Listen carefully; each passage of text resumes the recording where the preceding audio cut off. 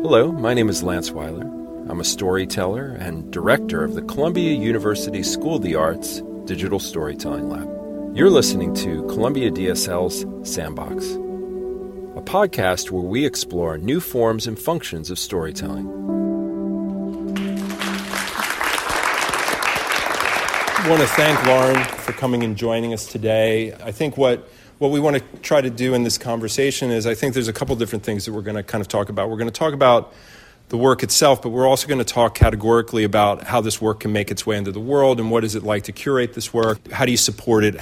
How can you allow audiences to access it or participate in it? And to look at some of the challenges and the complexity of that. But before we dive into some of those topics, I'm wondering, Lauren, if maybe you could give a little bit of a background. And I think your title is kind of interesting, because you're a senior programmer of film and immersive. So I'll pass you this great mic. And you can... Sure. So as Lance mentioned, that's my title, senior programmer of film and immersive. And it really kind of speaks to what we try to do at Tribeca, I think. For those of you who are familiar with the festival or maybe not familiar with the festival, we started just in the wake of 9/11, and our founders, James Rosenthal and Robert De Niro, had the idea that they wanted to kind of use art as a means of healing that particular community after such a terrible act. And so it started as a film festival, but over the years it's continued to expand and evolve into what I like to think of more as a storytelling festival. And part of that just really comes from where the creators have taken us over these past 17 years. And so that's why, with film, we have other things like New Online Work, which is, a section that is celebrating pieces that are meant to be consumed online. We have television or long-form episodic storytelling, short-form episodic storytelling, and then immersive, which is my baby. I love everything about immersive storytelling. And that started in the context of Tribeca. In 2012, my co-curator, Ingrid Kopp, started a program called Storyscapes, which was our transmedia program at the time. And it was really just about people using technology to create moments of interactive storytelling. It sort of continued to blossom as technology continued to evolve, and we really were focusing for some time on virtual reality because it was really, really exciting to me with a background in film, what some of the creators were able to do with the new technology of VR and augmented reality, which was a little bit more difficult to showcase really story-based augmented reality, but people were doing really exciting things in VR. And over the years and over the past year or two, I was very interested in expanding even further and making sure that we truly lived up to the bucket of immersive that we have in Tribeca and allow creators to really let their imaginations run wild and then let us try and figure out the best way to actually present this work, which can be very challenging, as we know, and I'm sure we're going to talk about. Yes, definitely. Yeah. Can you talk about the challenge of the AR part there for a second? Because some of this is there's a challenge of the way in which there's probably challenges on the curation side, I would imagine. Sure. And challenges in terms of how you're actually going to exhibit what the work is. And I'd be interested on the historical note of how, as you're alluding to, seeing an evolution of this technology. Sure. When I think about, when I first started programming immersive work in 2014, headsets just weren't available. So the idea of being able to curate a full program of virtual reality without actually having virtual reality headset available was, it was not very easy. So it was a lot of travel. It was a lot of kind of, begging and borrowing, no stealing. Definitely, visiting people's studios and getting a chance to see things and kind of start to understand also what it was like to see this work in progress. Because I was very familiar with how to watch a film that's a work in progress and be understanding of color correction and all of those kind of things. But it's very different when you're seeing something and it's something that's meant to be a fully immersive world and it's more of an animatic, and you kind of have to let your mind make that jump and give that trust to the creator that they're going to get to the place that they're telling you they're going to get.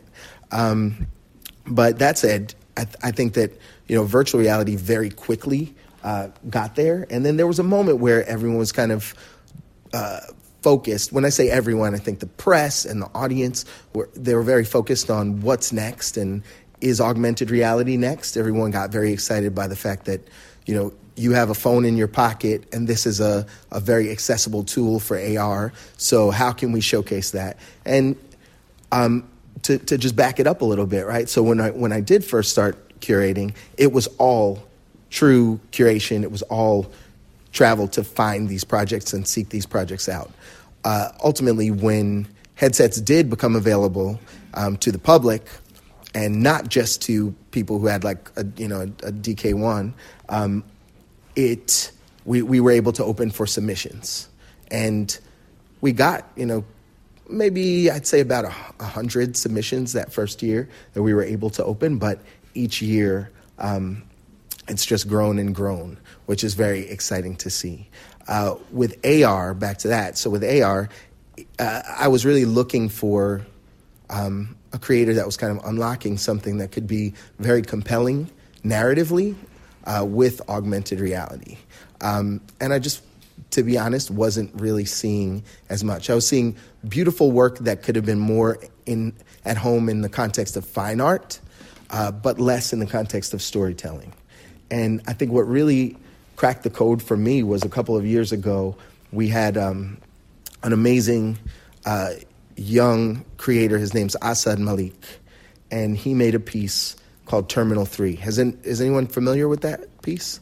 Yeah, so Asad was a creator that I was really interested in because I had seen this piece that he had done called Holograms from Syria, where he had just taken actual photographs of the Syrian conflict, and then he through a HoloLens, he basically placed these images in the most mundane spaces in his dorm. So it was like in the common room, there is a woman and child running for their lives, and that was like super compelling to me. The idea that you could put something that's so incongruous into the space and create something out of it, and it really becomes an interpretive story. But when I met him, he said, I've been interviewing people with depth kit, so with volumetric capture, and I've been interviewing specifically Muslim immigrants and Muslim immigrants who travel and have had a lot of difficulty because he himself was having exactly that kind of difficulty.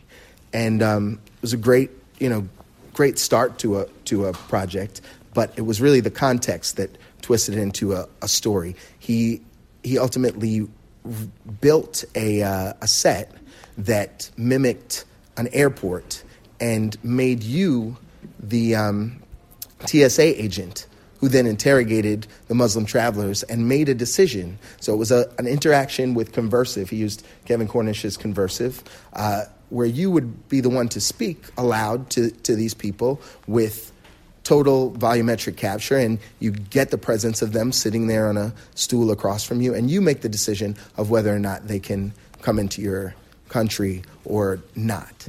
And then even more compelling, he had those actual subjects there secretly, so that after you had that interaction with the holographic representation of them, and you made that decision privately in your own mind, you were then confronted with the real person and had an opportunity to talk to them or not, which some people just totally froze and got stuck. So that was something where I thought, okay, so there are different things that can happen now with AR, with mixed reality, with live actors, which we had definitely been dabbling with a bit, like with Jordan Tannehill's Draw Me Close, etc. And as these pieces continued to evolve, I think it was really interesting to us and challenging to us to try to figure out exactly how to house them. And that's what I was kind of alluding to before, is that it's very different thinking about a room scale VR experience that only technically requires a 12 by 12 box versus something that requires an intricately designed set and a live performer and things to hit at exactly the right time. And for this to be something that you can actually share with an audience in an effective way and maximize throughput and allow for people to come in there and have an experience where they feel satisfied, like they've gotten their money's worth and they've also gotten some groundbreaking work put in front of them.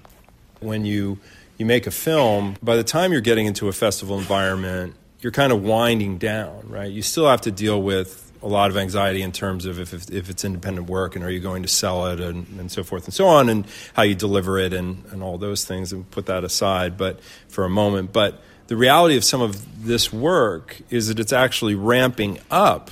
How do you leave room for the work that really is pushing at that edge that maybe you haven't actually seen the form before? Right? You know, like you were talking about flying and having to go to where a headset was, like being able to being able to take the leap and say, oh, this thing is going to actually happen, right? Like, because there was a time with Where There's Smoke where we had no idea of whether it was going to happen. I sat down here and I said, well, if I can raise the money, we might be able to do it, right? Yeah. And we held off on some of the stuff that we communicated about it being in the festival, right? Because it was like at a certain point, well, maybe we won't get there, which would have been bone crushing, but it was the truth. I had a feeling you would get there, though. I really did. Well, thank you, Lauren. Thank you. We were being very cautious about it, and rightfully so. I mean, it costs a lot of money to put this work up, and it wasn't something that was very easy. For you, and in terms of fundraising, and in terms of us just being able to work with you and work with the space and make sure that it was what we hoped it could be. Thank you. It's very kind that you would say that you felt like I was gonna get there, but I think it's the reality too of like the challenge that you have from a curation standpoint and the challenge that from a practitioner standpoint in terms of working in terrain where you're like, okay, what is this actual form? How do I actually describe it? Well, it's not this, it's not this, it's not this, it's this. And now you have to imagine what it is, and then having to be able to try to communicate that to audiences and the challenges that you face in terms of the structure of a festival and the behavior. Like I remember when I did a project that was at Sundance years ago. It was called Pandemic 1.0, and I thought, I'm going to make it so anybody can come into this anytime they want. They can drop in and out of it. It's going to be awesome. You can just come anytime. And then I was like, oh, God, that was horrible. That was really stupid. There's a whole psychological kind of behavior thing about like running times, tickets, going and seeing these things that is ingrained to anybody who is a festival audience, right? Yeah. So it also, the throughput is interesting because it's totally different. And I know that that's something that you and other festivals are trying to figure out as much as it is being on a practitioner side, trying to figure out like what's the right amount of people for an experience. How do you know what's too many? When do you push back and say, no, we can't push any further? Not that you ever said any of this or Tribeca did, but I've been in other places where people constantly want to ratchet up the throughput. Yeah. They like, can we get more people in? Can we get more people in? Can you shorten what the experience is? Can you truncate it? And it's like, okay, well, there are these moments that are designed specifically within this flow of what this experience is. And it's kind of like when you work and when you're working and you're doing a cut on something and you do a test screening for a film, right? And everybody's like, oh, God, that's so slow. That part's so slow. And then you're like, oh, I guess I should cut it. I should trim it down. I should make it faster. And then you realize, oh, it's slow because the scene before it didn't have the information that it needed, or there was something lacking on the other side of it. So all these things are like intricate, like little house of cards.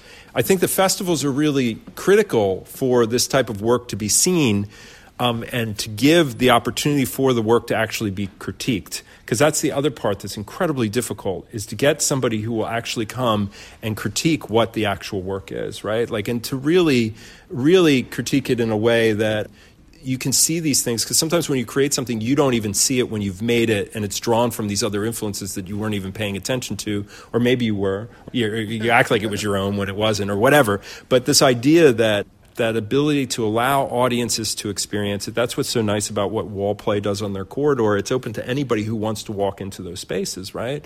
So it's accessible. So a lot of those challenges, I think, are interesting in terms of like, how do you shape the work? How do you put the work out into the world?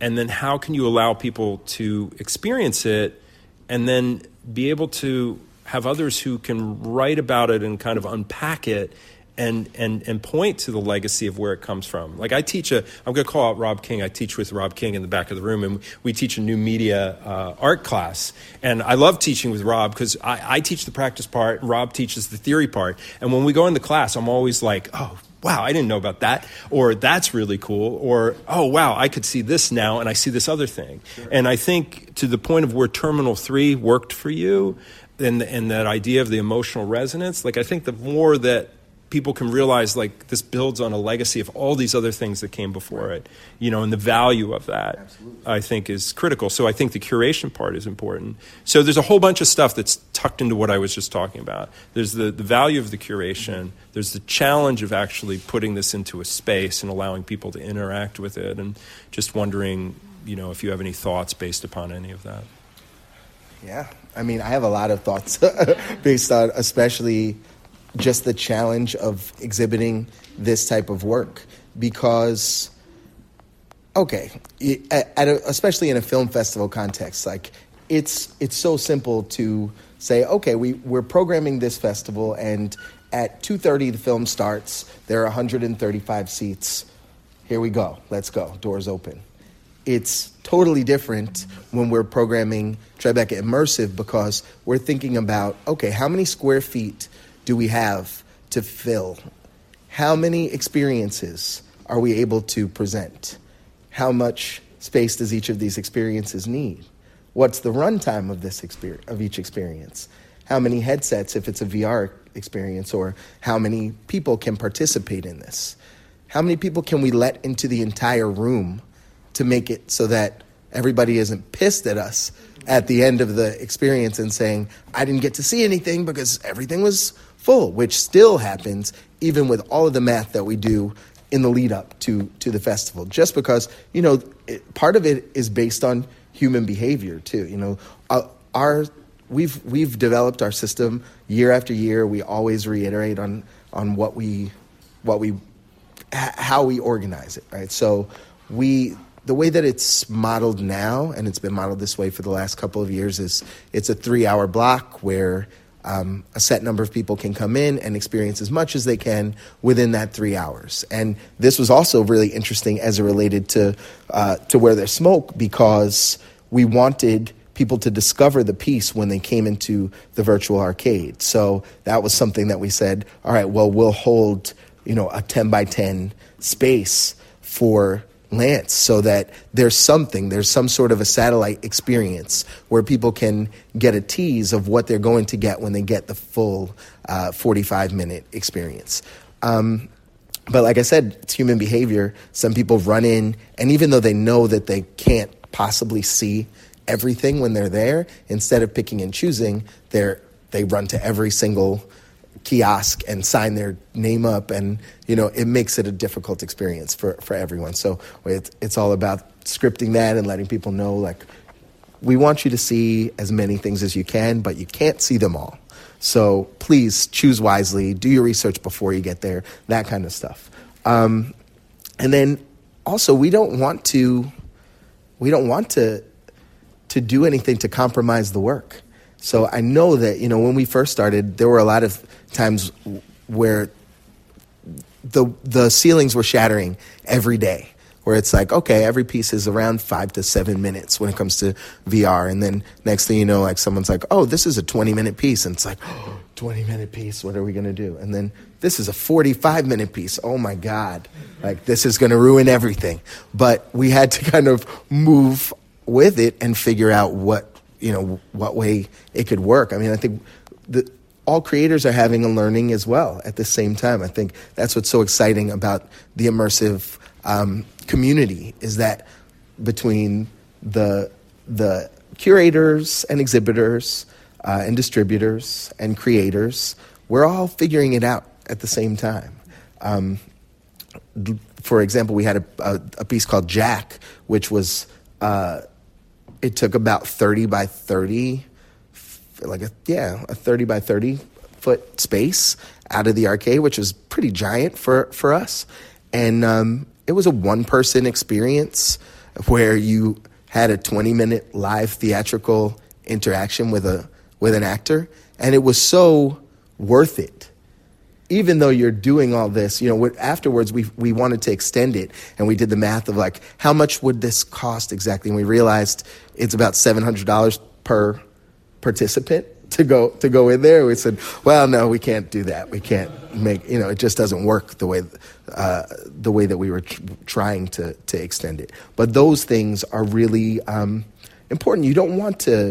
I don't want to say anything to the creator about what they should do with the timing of their piece or how they should increase. Of course, I want more people to see the work, but not at the expense of the work. And I think with Where There's Smoke, this is something that was obviously the intimacy was what was so important about it, and it was so carefully designed. And I think also it's being able to see something like this allows you to then explain later on when you see something that's brand new. And I had seen your work before. I think it was really helpful for me, having been at IDFA and had dinner with Frankenstein AI, which I thought was just a brilliant piece, and also pushing at the edges of intimacy and what people are willing to share with each other. And then when I saw what you were willing to share with this piece, well, that's, it's like a no-brainer to me to make that possible or try to provide a platform for it. In terms of being able to see the work, to measure it back to something else or to give it context, right? So that's on a curation side where you're actually traveling, you're seeing all this work. The challenge then is for the audience side, what are they going to step into? What are they comparing it to? How are they evaluating it or thinking about it? Because there were definitely some pain points when we did some of the stuff and we bridged into the ticketing side, where we were down Canal. We were only 4 minutes away from the location, and there were 2 times where only one person showed up, and then we just modified it and we ran it for one person. It was really electric and it was awesome, and the person was blown away by it in terms of that experience. It was really interesting to see how that worked. But then after that, we just started overselling all of it. So it was like, okay, we can make it work for 1, we can make it work for 3, we can make it work for 4, we can make it work for 5, we can make it work for 6.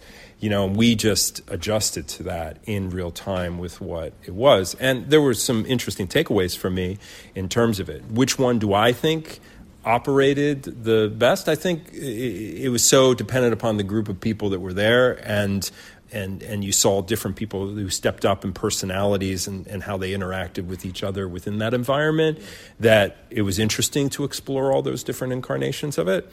In some ways, the title of tonight is really about this idea of conversational mechanics and this balance of story and interactivity. To us, when we're thinking about conversational mechanics, there's this whole other side where it feels like the pendulum is swinging, like it's going from what it was to kind of create immersive work, where people come to that immersive work and they engage and they're voyeuristic within it. They engage, they pick something up, they move around the ways that they want to, and then you're just seeing more. And you saw it within,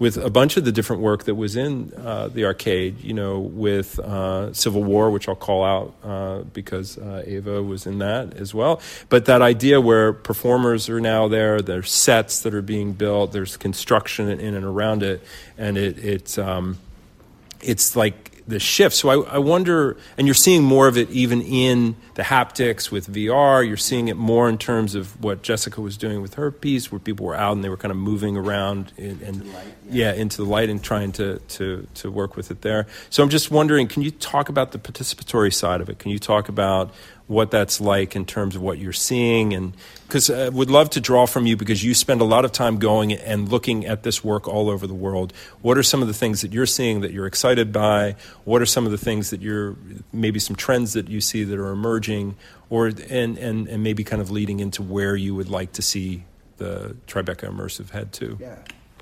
definitely what you just called out in terms of just more unclassifiable work, work that maybe still might incorporate a headset, might not, but is blending a lot of different types of storytelling. So primarily I'd say like immersive theater is something that is really kind of emerging as an interesting element to all of these different technological advancements. And I think part of that is also having to do with where we are with the technology and with the adoption of the technology.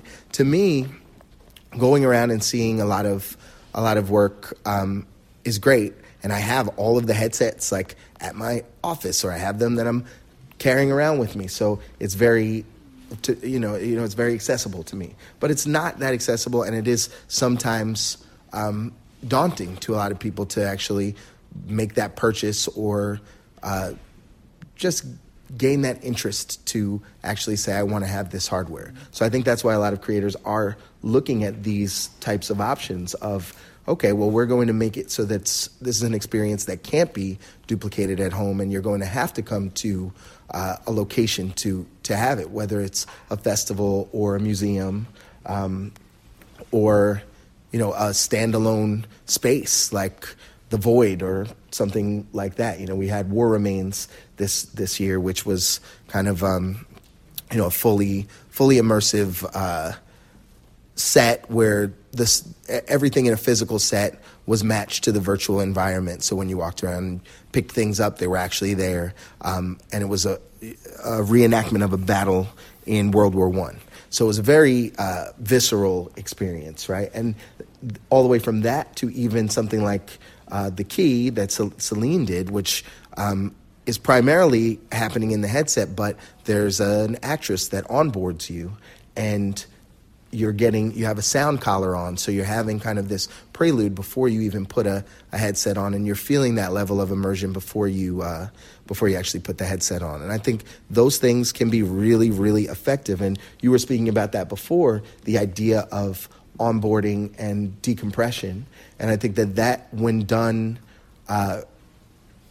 cleverly and not just done as like, a white room where you're like, okay, now take a couple deep breaths, have a drink of water, and get out of here, get back into the arcade and get back into some other experience that has nothing to do with this world that you've just visited. It can be really, really, really exceptional when it's done well. So, yeah, I mean, that's definitely a trend or a movement that I'm seeing, and I think that that's probably going to continue even if the headsets become adopted more widely, just because with creators like yourself, like, you want your imagination to have no boundaries, and in order to truly do that, you have to kind of let it run wild and see what can happen with it. And I love, like, that's why you have like somebody like Nick, right, who can provide those possibilities of interaction. I think that those things, like, that's one thing that was very interesting to me coming from a film background and starting to work closely with creators and developers, was to see what that relationship was like. That everything is interchangeable. Every creator is a developer. Every developer is a creator, and they're working hand in hand to solve these problems, to really just in service of story. So that's kind of what I'm saying. Does that answer your question? Yeah, and I'm wondering about the future. Like, where do you want to see happen with Tribeca Immersive? Is there any desire for it to spill out of the space Absolutely. And Spring and into other places? Absolutely. I mean, I think, space is a very difficult element of exhibiting this work, and that's, I was very excited by the prospect of being able to provide a platform for Where There's Smoke, because this shows that people will actually follow the work, and they don't have to be stuck in one space, even though, the space that we designed is really beautiful, and we designed it to be immersive so that you can be in there for 3 hours and really have a good time, even if you're not in an experience. But being able to go outside and also being able to make it more accessible to different communities is even more important. I think that, there's one thing, I think that at Tribeca, it is fairly accessible as long as you can, get a ticket. It's a $40 ticket. I think it's, and we put them on sale, and they're totally like, you go to the website and get it just like you would for any traditional film. But I think there's still a certain element of getting people into something that they think that they might not be a part of. And being able to have a piece on Canal or multiple pieces on Canal where people can just discover it as they're walking by is crucial to the growth of the work and the growth of the medium.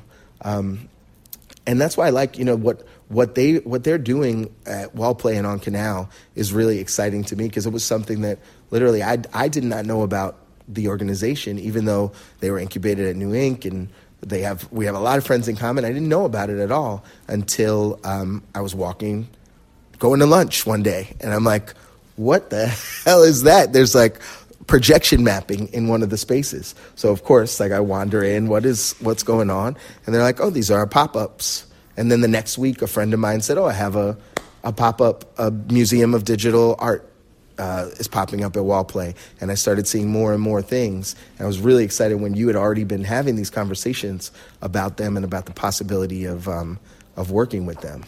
And they're like you said, they're 4 minutes away from our main space. So I hope that we are able to continue to expand the notion of what Tribeca Immersive is and give creators more of an open landscape and not necessarily keep them boxed in to the space that we have had for these years. And we'll see how it works. I mean, we're definitely working towards continuing to do things like that in 2020. Thank you, Lauren, for taking the time to talk with us today.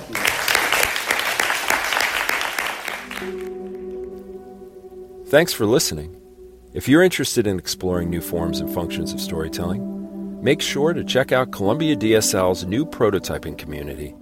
You can find out more information at digitalstorytellinglab.com. This podcast is brought to you by the Columbia University School of the Arts Digital Storytelling Lab. Special thanks to Peter English for composing our theme.